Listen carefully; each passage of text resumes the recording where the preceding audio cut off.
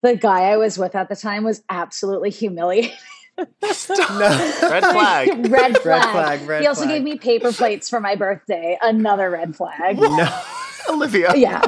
Like, the bar is truly in hell. Oh my God.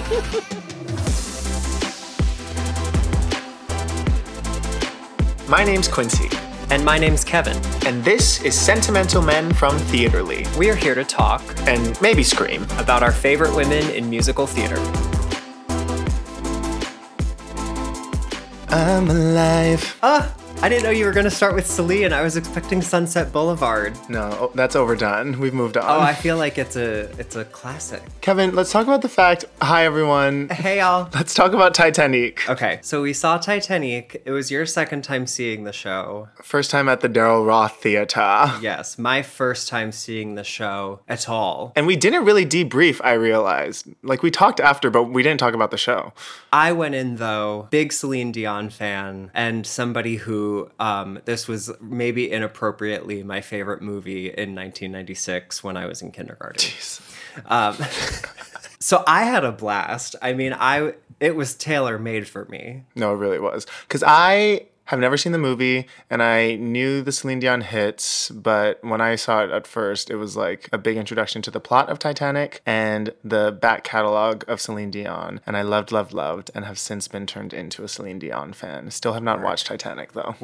Well, we'll get there. That's a commitment to watch that movie, though. You have to have, like, a whole afternoon. It's, like, 3.5 hours long. I also just, like, don't sit down to watch movies, I realized about myself. I know. I'm trying to do that more, too. I go to the theater. I go to the theater. But we went to Titanique because former Elphaba's Nicole Parker and Lindsay Heather Pierce are currently starring together in the musical. And what a treat to see them on stage together. A treat for my eyes, a treat for my ears, a treat for my spirit. And we'll get to Lindsay Heather Pierce, as this podcast always does.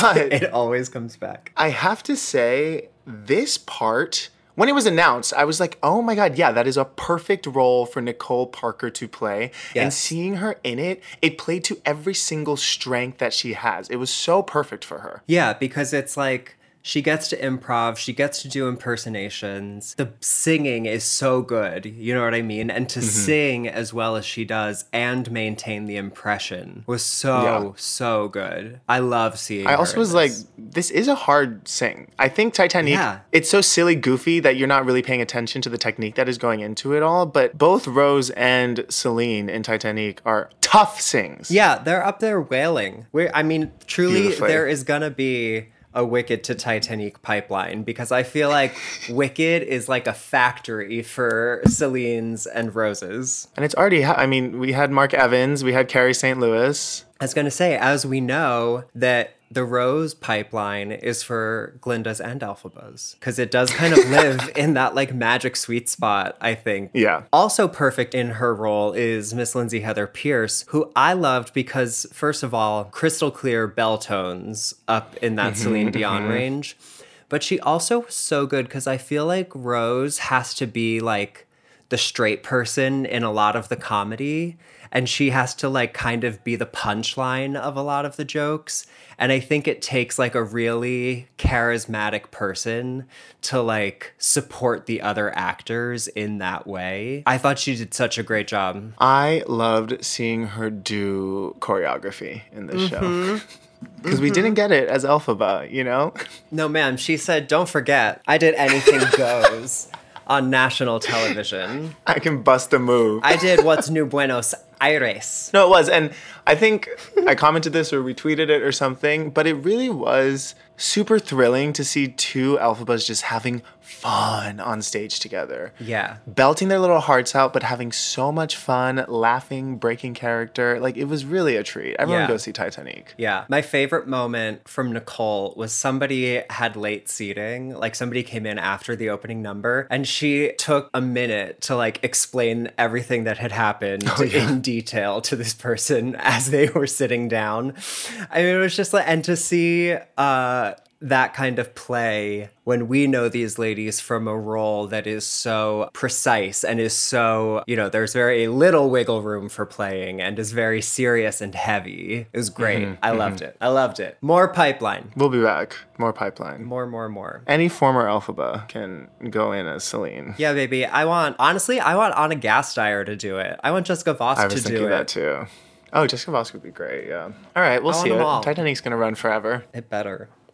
So today's guest. Yes. Tell us who it is. Because we'll circle back to Titanique. Tell us who it is. Today we're speaking to Miss Olivia Valli, the current principal Elphaba on the second national tour of Wicked, but the only national tour currently playing in the States. Take us through her resume. Okay, so Miss Valli, back in the day, she graduated college and she booked her first job, which was Wicked, the second national tour, where she was the understudy to Elphaba. She did that from 2016 to 2019. Then in 2021, she was on the first national tour of Pretty Woman, singing her face down boots as Vivian. I can't go back. The titular Pretty Woman. I've seen a different world. I can't go back. Insane. Kevin, do you remember, I don't know if you remember this, when I was interning for you that summer was the summer that Pretty Woman was on Broadway. And we were sitting in the office one morning and they had just performed on the Today Show. I think it was the Rodeo Drive number. And I watched that number on my computer and turned my chair around and asked you if I could go to the box office and buy tickets. Yes, I do remember that. Because that number sold me. I remember that with crystal clarity.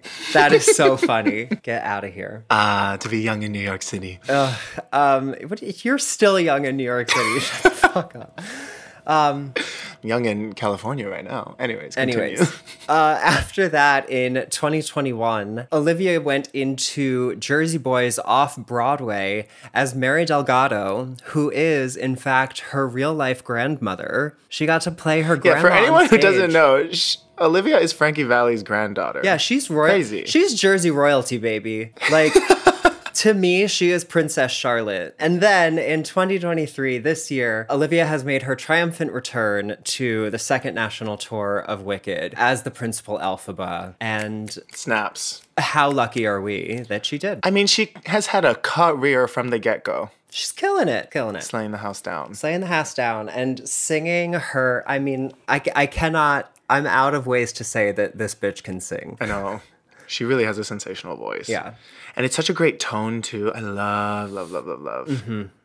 Before we get into the interview... Yeah, bring me into this SJB. Can I give you a Stuck on SJB? It's been so long, I feel like, since we've done this. I know. For my Stuck on SJB, keeping on brand, on trend, keeping in theme, I would like to direct our attention to a video of Stephanie J. Block singing My Heart Will Go On at one of those outdoor symphony concerts that the ladies do. What I want to start by saying is... It's impeccably sung. However, I was scrolling through the comments and everyone was pointing out the fact that she was not singing the correct lyrics in a fun way, in a very, she's not singing the right words, but she's singing the house down kind of thing.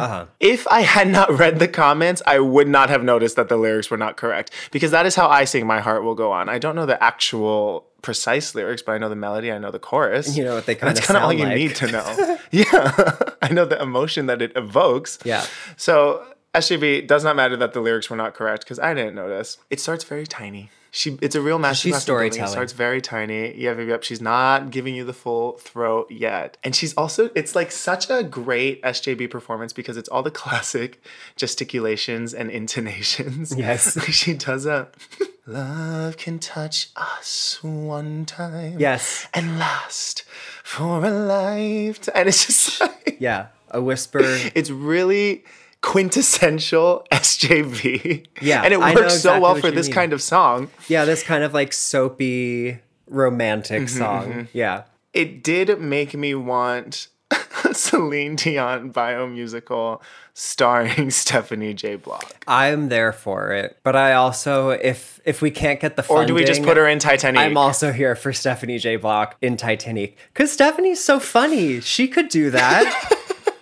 You know what I mean? Like, she's so good with an audience. I feel like she would be terrific. If she went into Titanique... It would transfer. It would transfer. Circle in the square, It actually baby. would. It would really work. And to see her in that like blonde wig that the Celines have to wear would be incredible. It would be great. So it starts very tiny. She's giving us classic SJB. Oh, she does another like a this hand to the chest a lot. Shall we go for it? Which is great.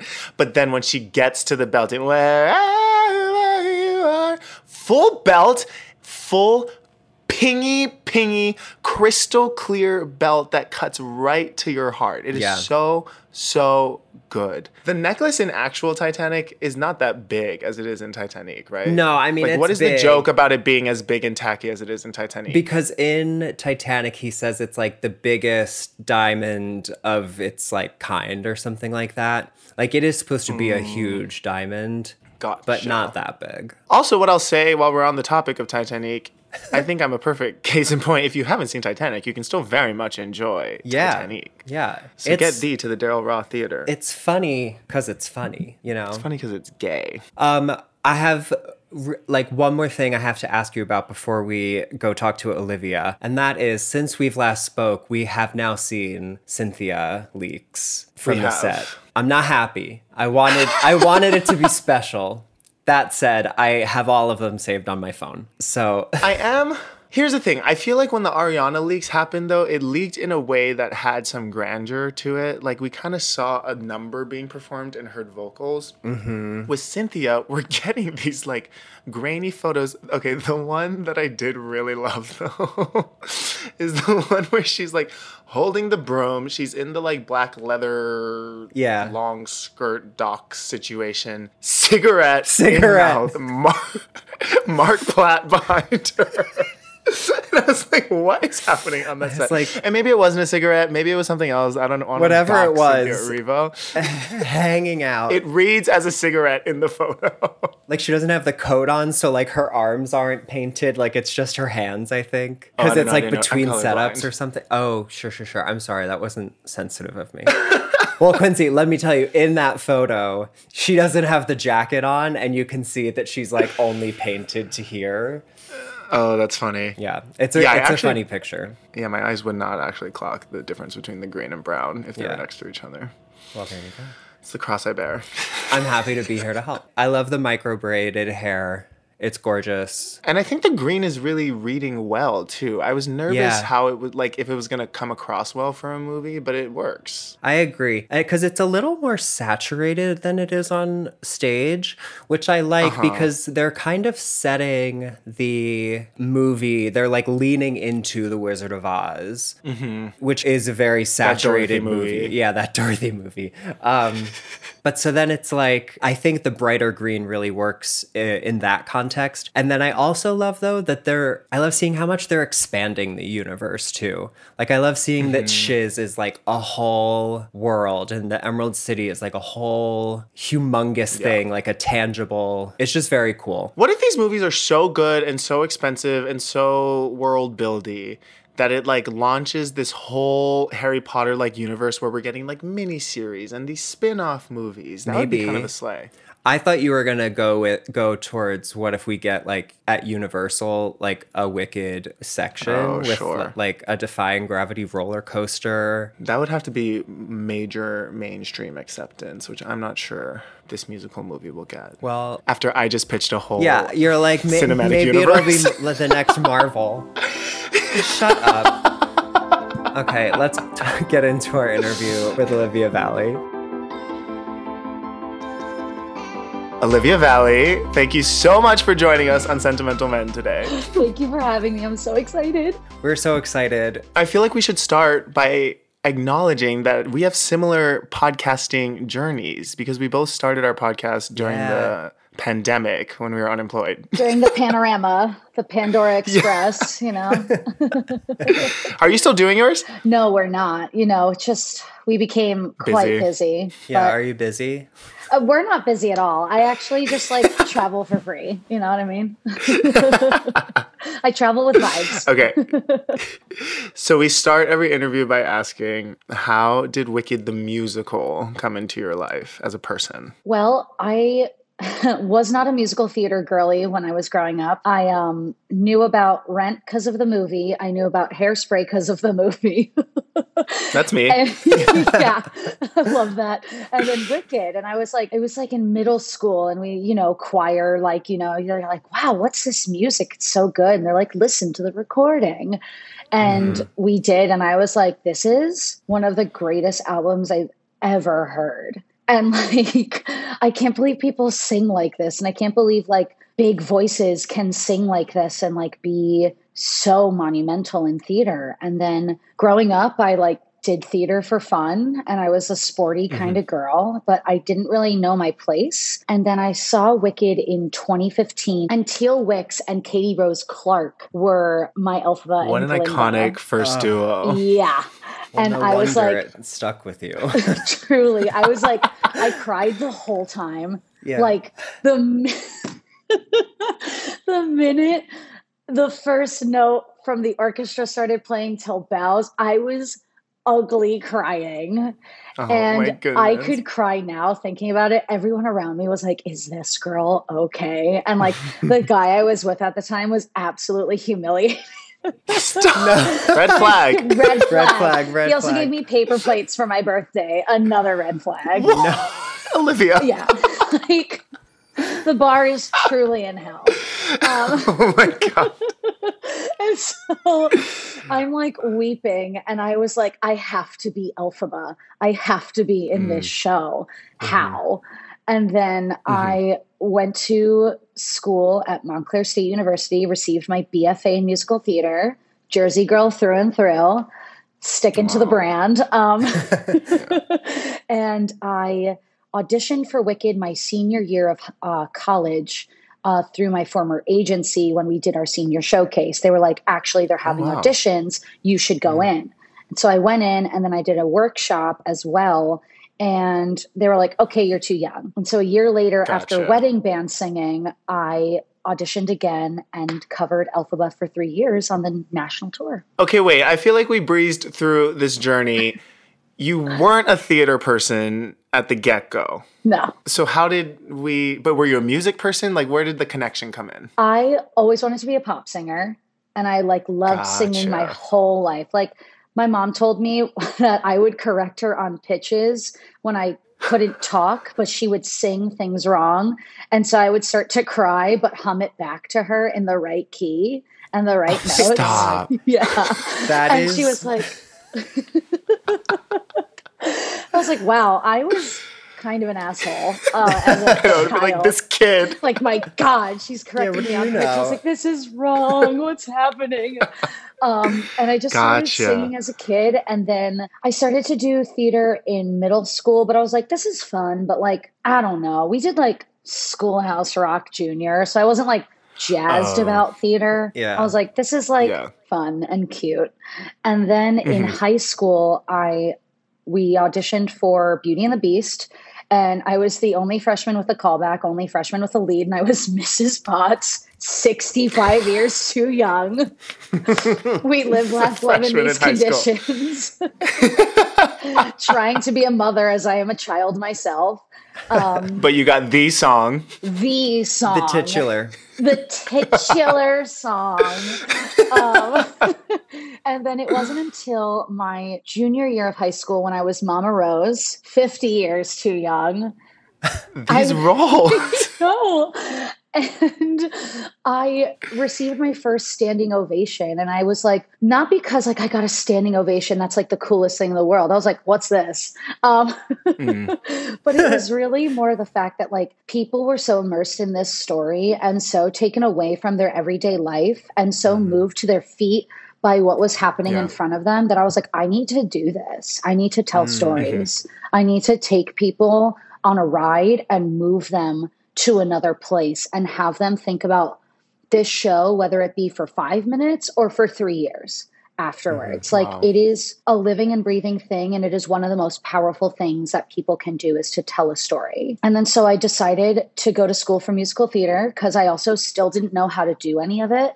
So I was like, well, I like to sing and I guess I got to go to school. So I'll audition. Right. Like, were you in classes or anything prior to that? No, I had no formal training of singing, acting, or dancing until I went to college. Went to school. Yeah. Wow. And you went into a BFA program? Yeah. And it was the only school I auditioned for.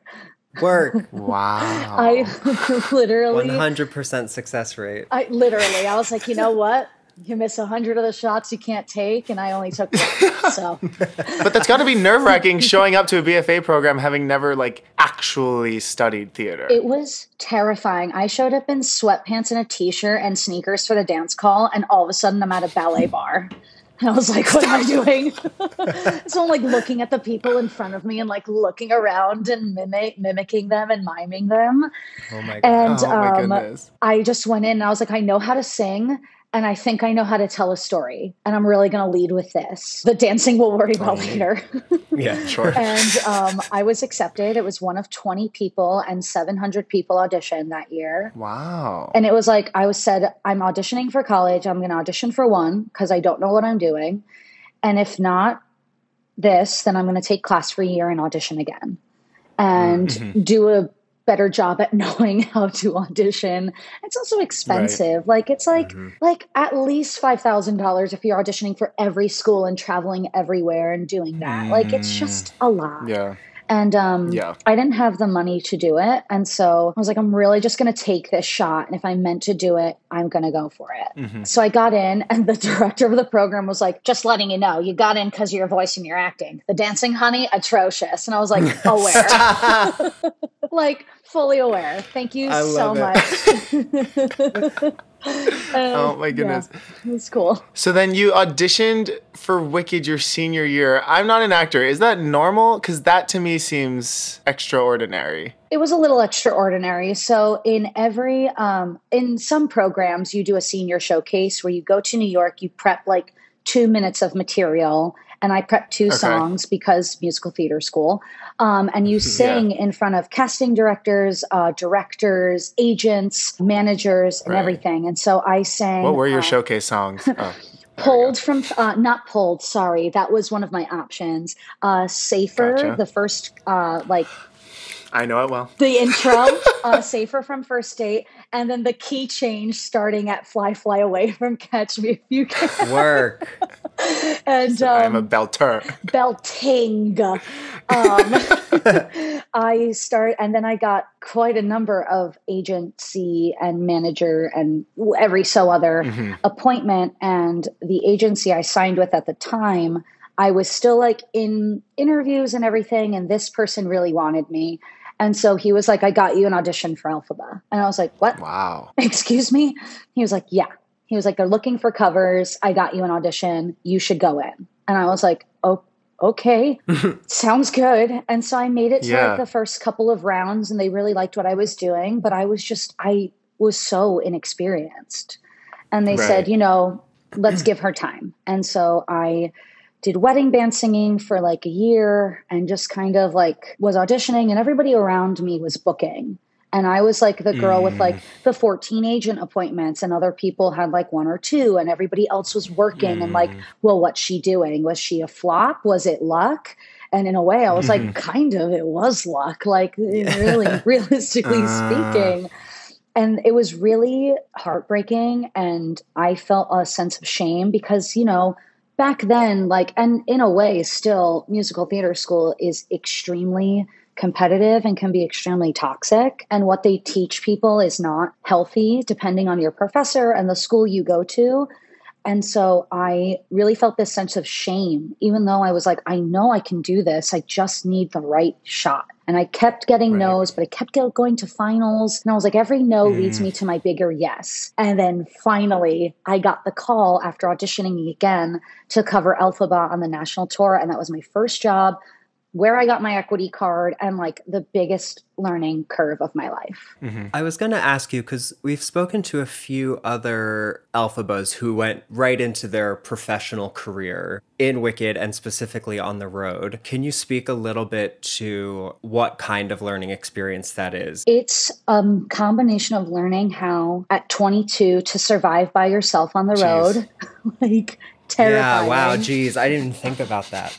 It's a lot. It's very overwhelming. Like, you leave everything you've known behind, and you are like thrust into this world and into a machine that's already working, and you're this little tiny cog that's like being put in, and like Suddenly you have to find friends. You have to figure out how to do your job well. If you can do the job well, manage your money, be responsible, be safe on the road. It really felt... As you're getting dropped into these cities all over the country. Right. Yeah. And restarting every week. Yeah. Restarting every week, every month. And, you're figuring out yourself and you're growing up too. And I think that's the thing that was the hardest, is like giving myself the grace to grow up and make mistakes as a person and in the professional world, but also giving myself grace because I would see other people be people and just grow and make mistakes or thrive or do this, that, or the other thing.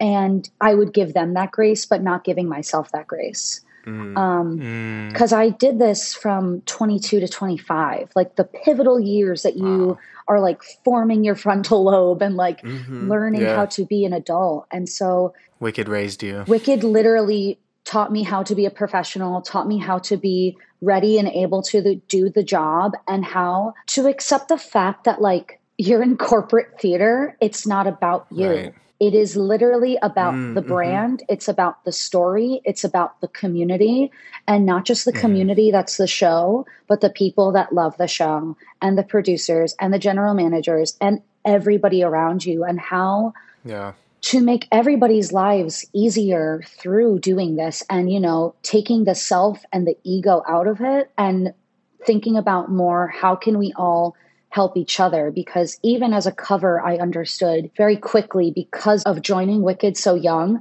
that you cannot do this without anybody else. You all need each other. There is nobody more important than the next person. We are all important, and that's front of house. That's the janitors. That's the people who clean the Elphaba bathrooms every single night after they degreen. Like, it is really an entire team of people to make this thing possible. And the gift is being and here. Especially on tour. Especially on tour. You have to create a family, but you also have to have time for yourself and time to decompress, because on tour, you're with each other all the time. So like, to say no to things is also okay. I'll see you tomorrow. I'll see you at the next event that's going to happen in 3 days. Like, I'm going to live. You know? When you think back on your time on tour, especially just starting out on tour, is there a specific difficult lesson that you learned that you're grateful for now? The gift of patience. I wanted to be Elphaba so bad. I wanted to be bumped up to standby so bad. But I also did my job every night, because my job was to be in the ensemble. But if I could tell younger me, and I worked really hard, and I was like, one day it's going to happen. But when it didn't happen in my time, I was like, it's never meant to happen. It's never going to happen. And I left being like, well, it's just never going to happen, but at least I got to do it. And I wish I could tell younger me that you are so young. There are so many things you have to experience. Go touch the grass. There are things outside of Wicked that are like also equally important and magical and help shape you to get you ready. And patience of knowing that if I had been standby at 25, I might not have been ready. If I had been Elphaba, I might not have been ready, and that everything happens perfectly in its own time. Yeah. Because that first contract was your mental roadmap, kind of like, I'm going to do understudy, then I'll get bumped up to standby, and then I'll do principal. Absolutely. Absolutely. Yeah. And so when it didn't happen like that, and the team was very much like, we want to see you be Elphaba, we want to see you be standby. Like, they were all rooting for me, and I would be rehearsed often, and there was a lot of conversation about it, but it just never happened. And I was like crushed. And I think it's okay to say that, and it doesn't mean I failed, because I still did it. No. My first job was Wicked. And I had to also learn that as well. Like, just because you don't get what you want doesn't mean you're failing. It just means like, that was your lesson. That was the gift of just being there. And that what we do is on borrowed time. And I wish, and even though I was there for 3 years, that's a lot of borrowed time, you know, the gift is just to be able to do it. And that so many people want to be where I'm at as a cover, and especially now, but like, just like stop and like smell the roses and like take the time to really enjoy what you do. Yeah. So how much were you going on as Elphaba in that first contract? You were there for a while. I was there for a while. I went on 11 times, which is a lot for an understudy. Okay. But I was also rehearsed often. So like there was a point in time where I wasn't rehearsed for like 3 months and I didn't go on for 7 months and I got the call to go on and I was just like, all right, like this is the job. It'll be fine. Yeah, I'll be fine. Yeah. I know what I'm doing. You have to compartmentalize. Like it's really just a rehearsal with people. Right. But was there a layer of, I want to be promoted, so when I go on, I'm going to try and slay the house down so that people hopefully like me enough? Absolutely. There's a lot of that. I was like, I'm going to give it my all, every option, every riff, which I was doing. Like, I think my last show as Elphaba, not a single written note was sung. It was the Wicked Mega Mix. As you should. As you should. The Wicked Mega Mix. Like, we have to do a cabaret concert, the Wicked Mega Mix. Yes. We just have all the Elphabas. and it's just every option. Yes, no one can sing the melody. I know, that's the rule. No melody. No melody, just no score vibes. Elphabas. Yeah.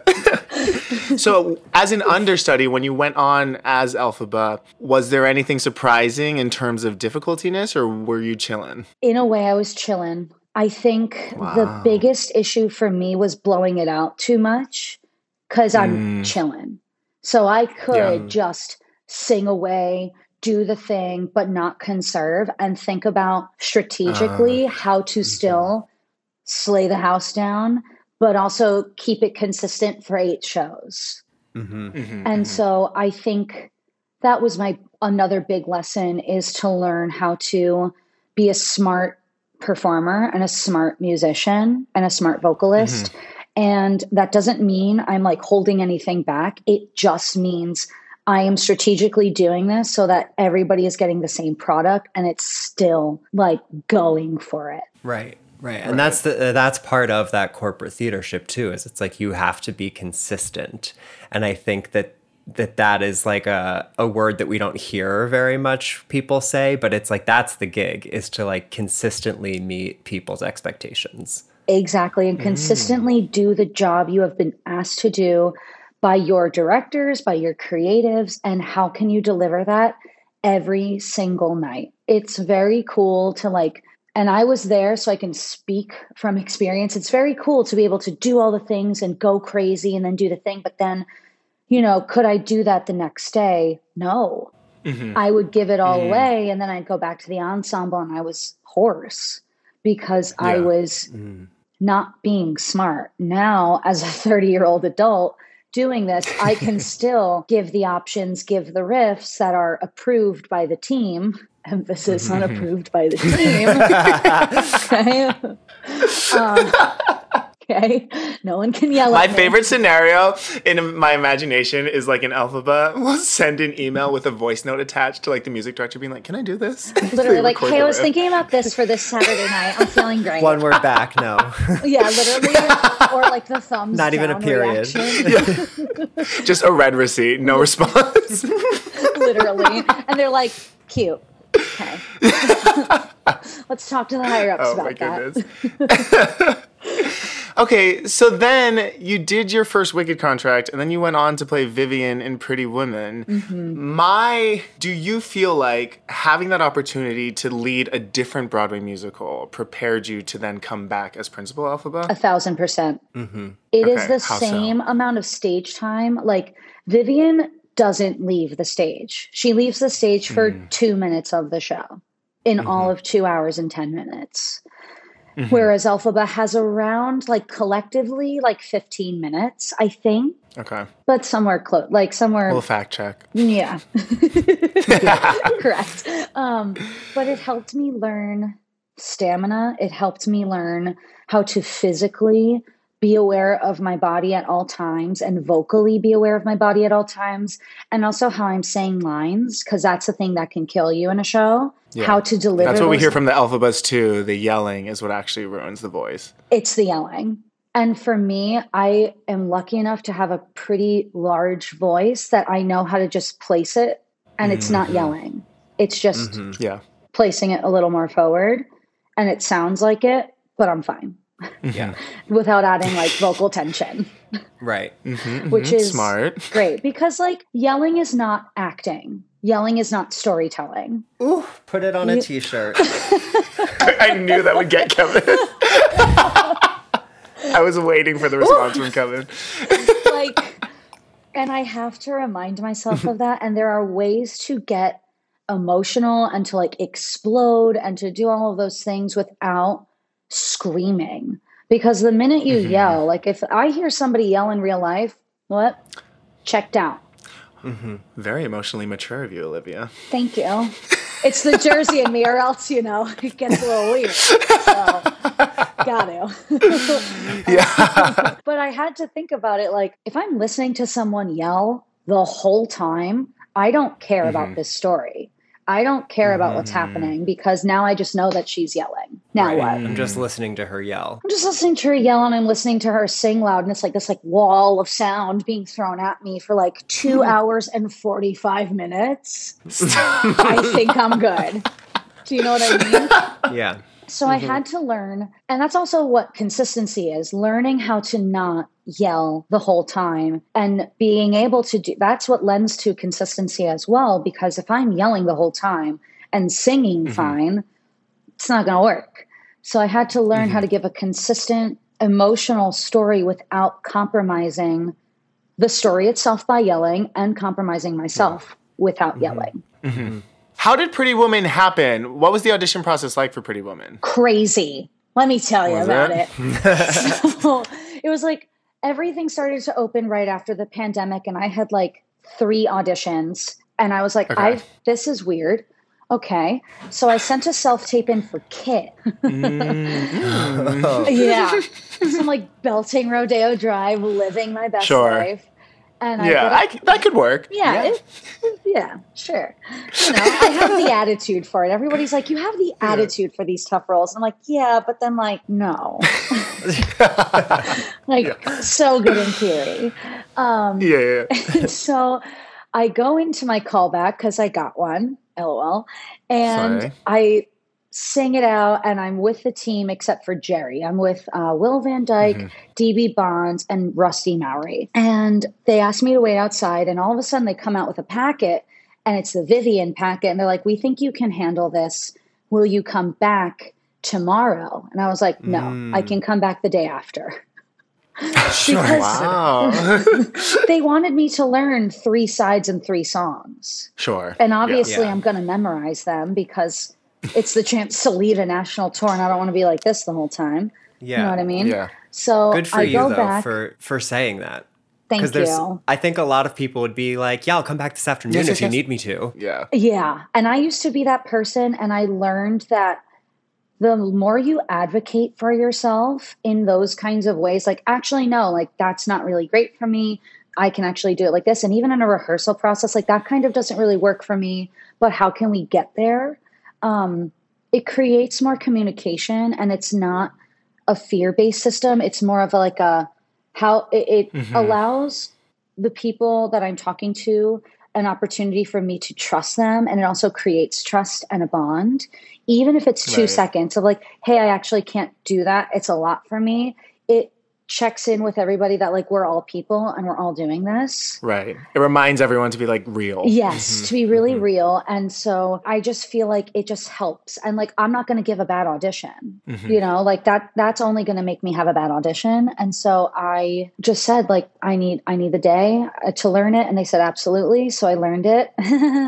And it was like, I had like 12 to 17 hours to learn it all. It was crazy. And then so I went back and I sang it all. And then I went back the next day and had the dance call. And Jerry Mitchell was in the room. And I went in to do a work call. And then I went back to do partnering. And then I went back again and sang for the whole team and did all the sides for the whole team. And so it was like the craziest like 3 to 4 days of my life. I have never been more tired. Oh, it was all back to back like that? Oh, yeah. Oh, my God. Like back to back to back. You went to Pretty Woman camp. Yes. Boot camp. I was like, oh, God, this is crazy. And so and then a week later, I got the call that I booked it. And I led and opened a national tour and originated a role for a national tour, which is like the coolest thing ever. So early on in your career too. Yeah. I was like, I'll take that. That's not terrible. It's cute. So then, did the Wicked principal, was it an ask? Did you go back into audition? How did that happen? Well, we initially called for Wicked Broadway, and we were like, hey, what's going on? Gotcha. Because that would be really cool. And they said, the offer's already out. And it was, and we were like, okay. And they were like, but we're actually really liking the idea of her for the tour.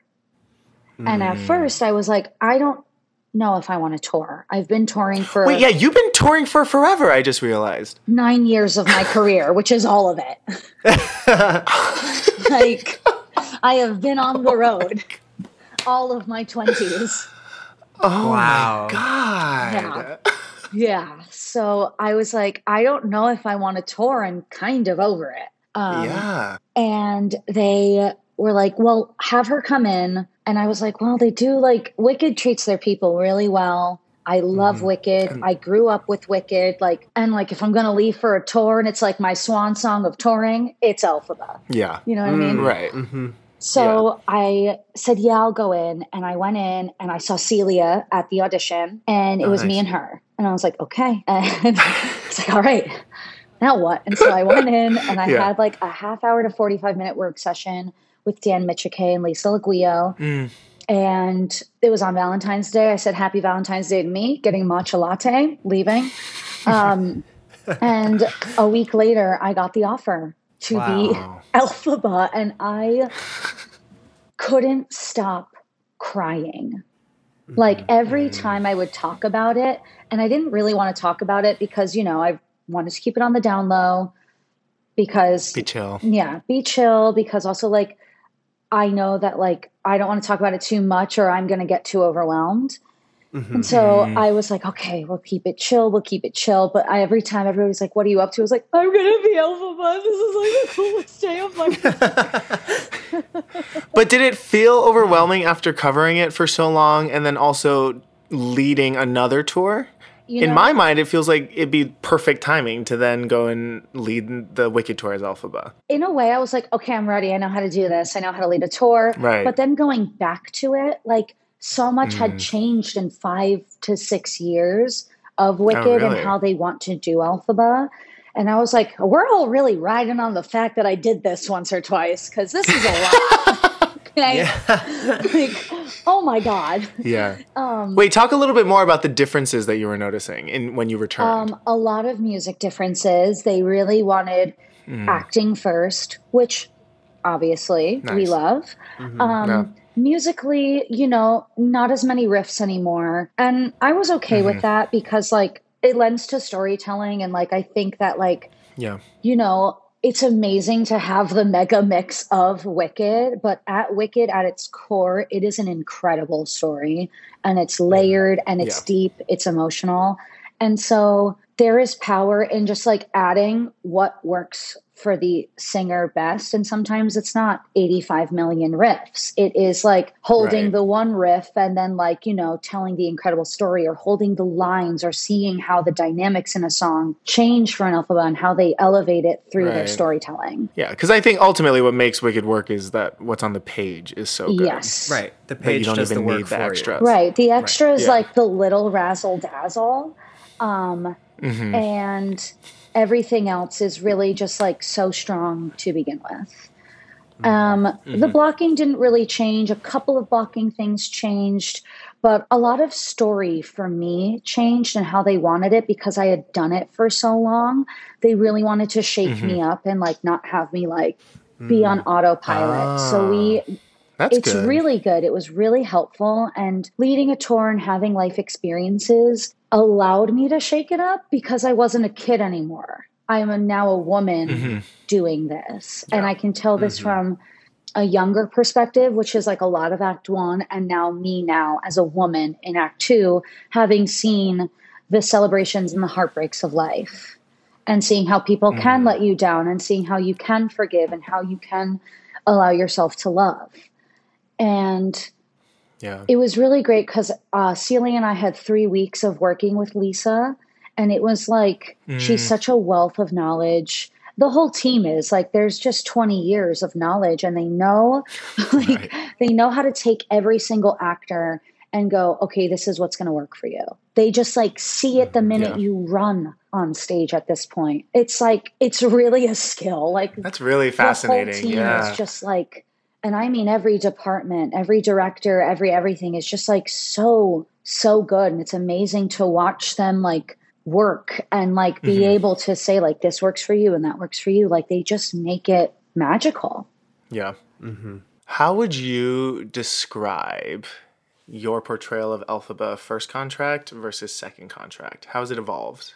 Personally, it went from a lot of having to prove myself, a lot of looking for validation, a lot of like, I can do all the riffs, I can do everything, I can do this, and feeling like maybe there's a time where I can do this, to now knowing that I can and that I don't need the validation. I'm the second understudy in history to go from understudy to lead and bypass standby. Only me. Who is the first? Educate Caroline us. Bowman. Work. Wow. We are the only 2 people in history to have done it. That's fabulous. And I'm obsessed with that. It's so Okay, cool. wait. I do wonder though. I do think. Are we forgetting Casey Levy in this?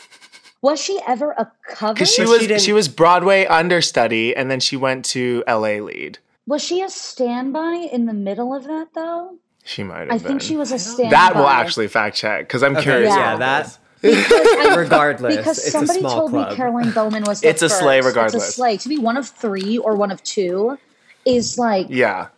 unbelievable. Yeah. And those 3 are great names. Great names. Like to walk amongst giants, I feel like that all the time. Like I wear like Lindsay Pierce's Defying Gravity dress. Like Does she know that? yeah. Oh yeah. my goodness. I've had so many of the witches through my time covering and through now just be so helpful. And Lindsay said this thing to me. She's like, I will literally be holding you as you sing this. And I was like, I'm too emotional for this. And I'm wearing all of my understudy boots. So like there is also, oh my God. and they crossed You're, out like grounded in that. Yeah, there's also that foundation of like, I am literally wearing the foundation of my hard work every single night. Yeah. It's really cool. And like you can see 16 gently scratched out and just 1 because we all have numbers for laundry. Yeah. And so I just see that every single show before the start of the show and before the start of Act 2. And I'm like, I literally did what I wanted to do. I could cry.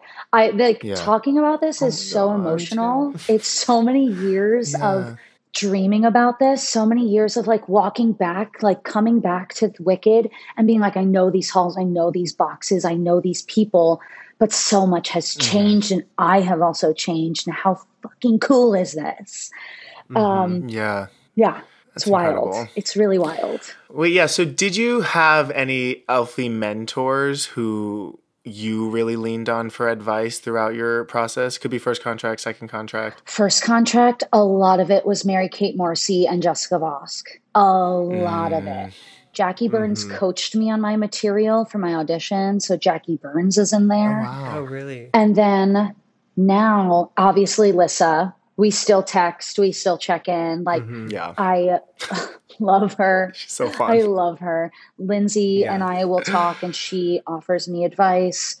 Also, MK still, we still talk. Alyssa and I talk. Alyssa Fox and I talk. Yeah. And Jessica still. Like, it really is this sisterhood. And there's also like, I really appreciate that all of them came to me first being like, I know you've done this. But there's also this mutual understanding of, even though I've done it once or twice, like I'm still learning so much all the time. Like I'm finally learning what's working for me in week 7 of doing this. And they say it takes 2 months to figure it out. And now I finally have my groove. And so... Yeah, like what were your major hurdles having to do it every day now? Yeah. Oh, the shock of my body, like physically doing this, like...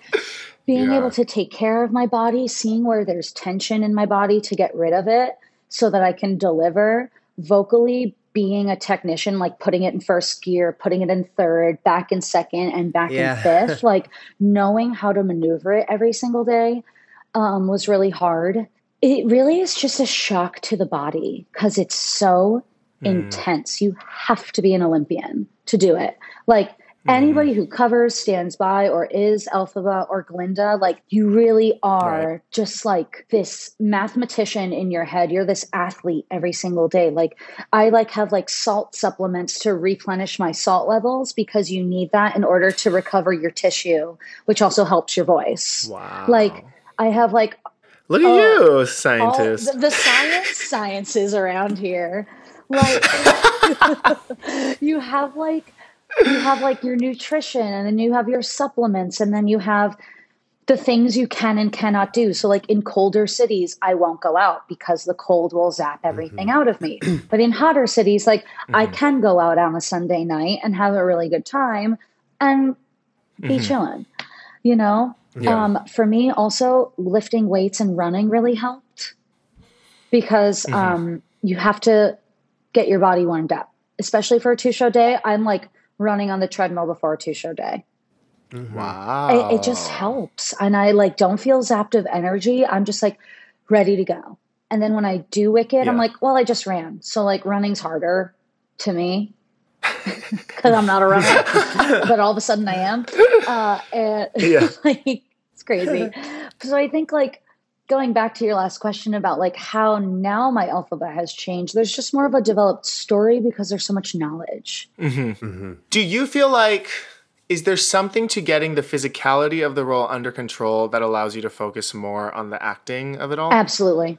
The minute your physicality is in order, for me, is the minute your show is stronger because now you can know where you're placing your body because the suitcase she carries for all of Shiz Parlor is 15 pounds.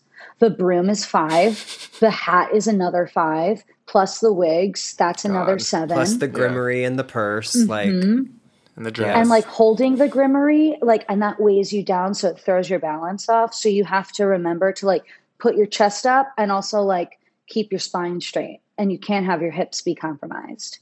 So once that becomes muscle memory, smooth sailing.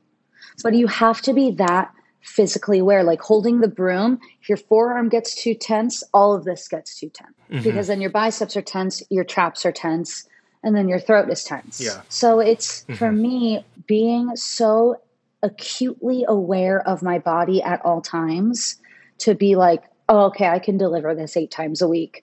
And then now since it's muscle memory, I'm like, I can do the things I want, I can sing the things I want, and I can be running, and I'm good. So I just have a more full-bodied Elphaba now. Before you started this principal contract, was there something that in your head you were like, going into this, I want my Elphaba, I want to make sure I check this box with my Elphaba? I really wanted to make sure that you could see Elphaba's overwhelming power throughout the whole thing. And because she has this overwhelming power, you're watching somebody overcome their own fear of themselves because everybody has told them that they are not enough. I really wanted my Elphaba to be more nuanced. There are specific things like I'll look at my hands sometimes in the show, and it's not because I'm like, I'm so powerful. It's either I can't believe Madame Morrible touched my disgusting hands that everybody has deemed awful. Or like in I'm Not That Girl, I'll look at my hands because I'm like, I can't believe I touched his face. My hands are not worthy of that. And then in Act 2, I barely look at them because now I know that I am worthy and I am powerful. Olivia. Girl.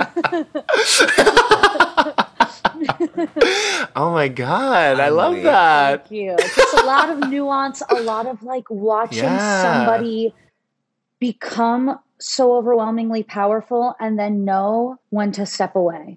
Right. And allow the sacrifice of, you know, what has happened to me cannot happen to my best friend. And now we all have to live with this now.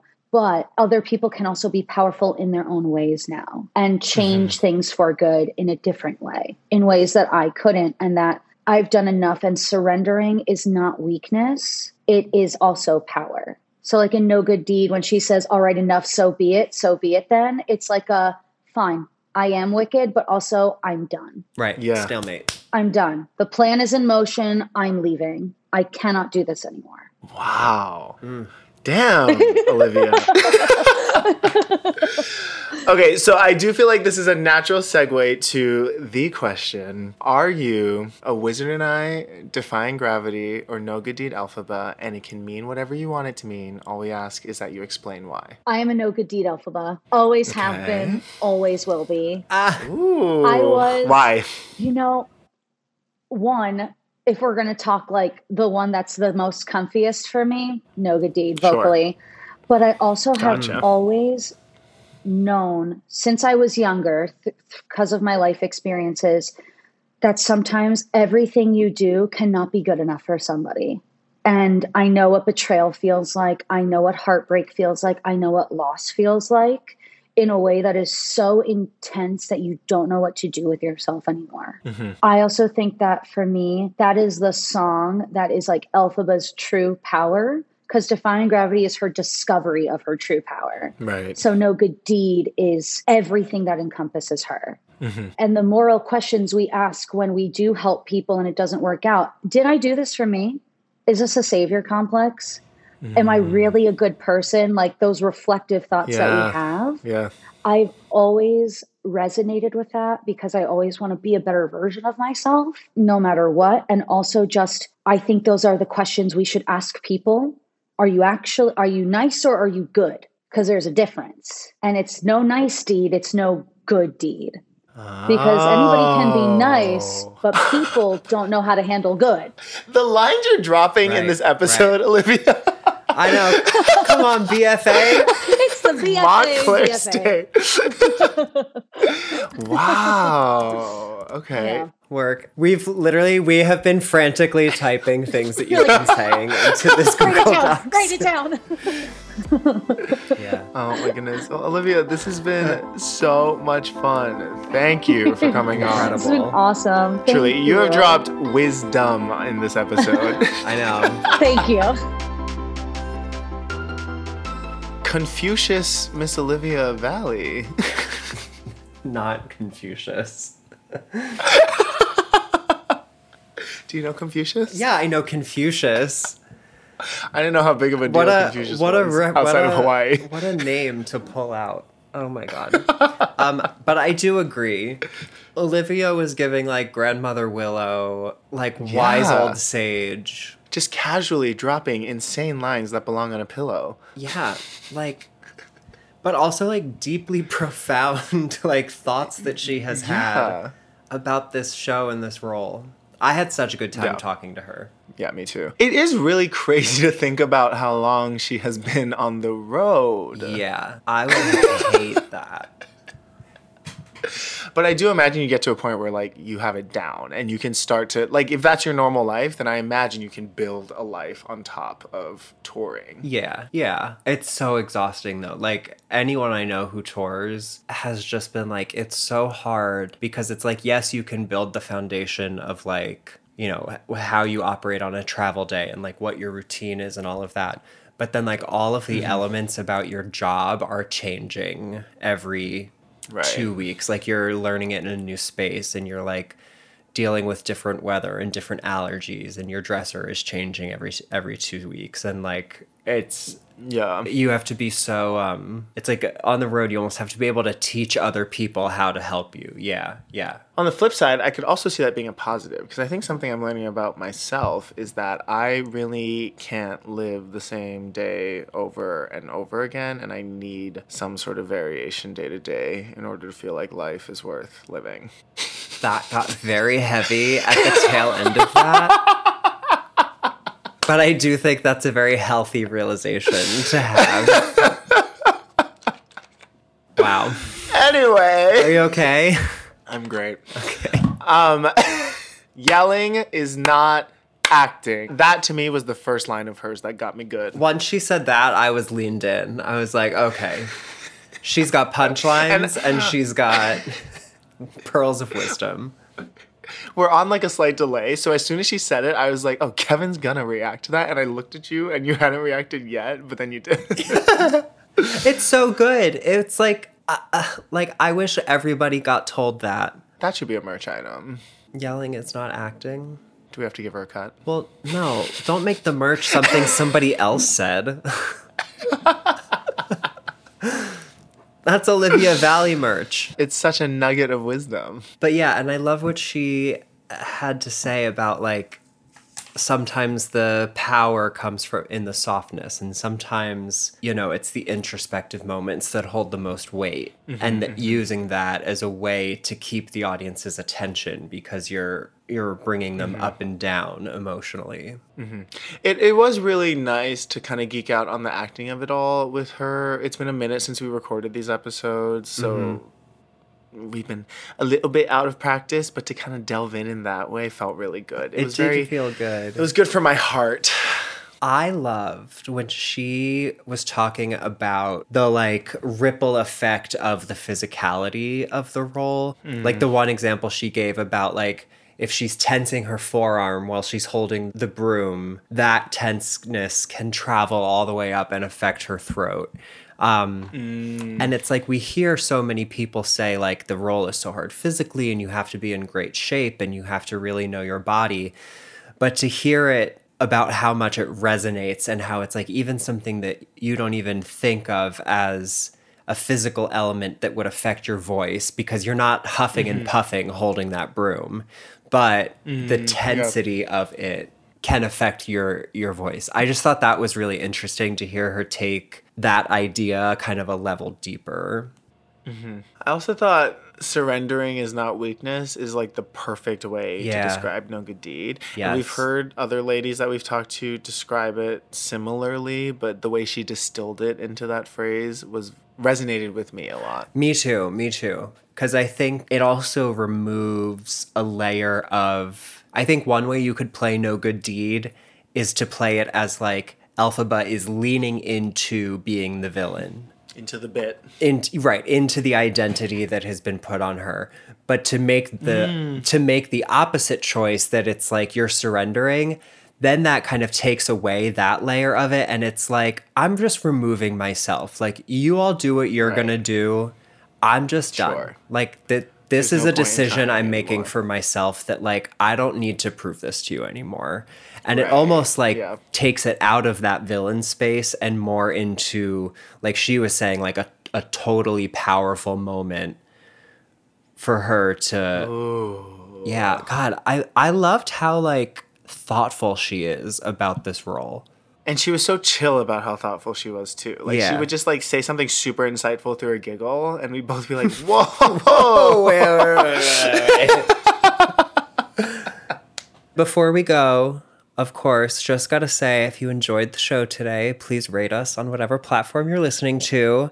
Extra points if you give a review. Extra points if you tell a friend. And we would really appreciate it because every little bit helps the pod get bigger and better. So we will catch you next time. And that is all I have to say for today. Goodbye, Quincy. Bye.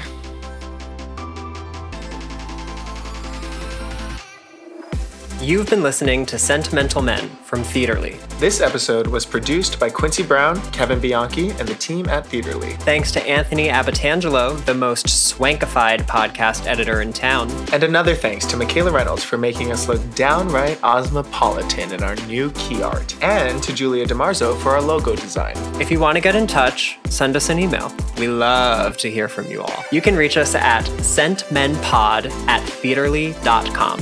That's TheaTrely. You can also connect with us across social media on Instagram, Twitter, and TikTok at SentMenPod. Thanks for tuning in. Till next time, I'm Quincy. And I'm Kevin.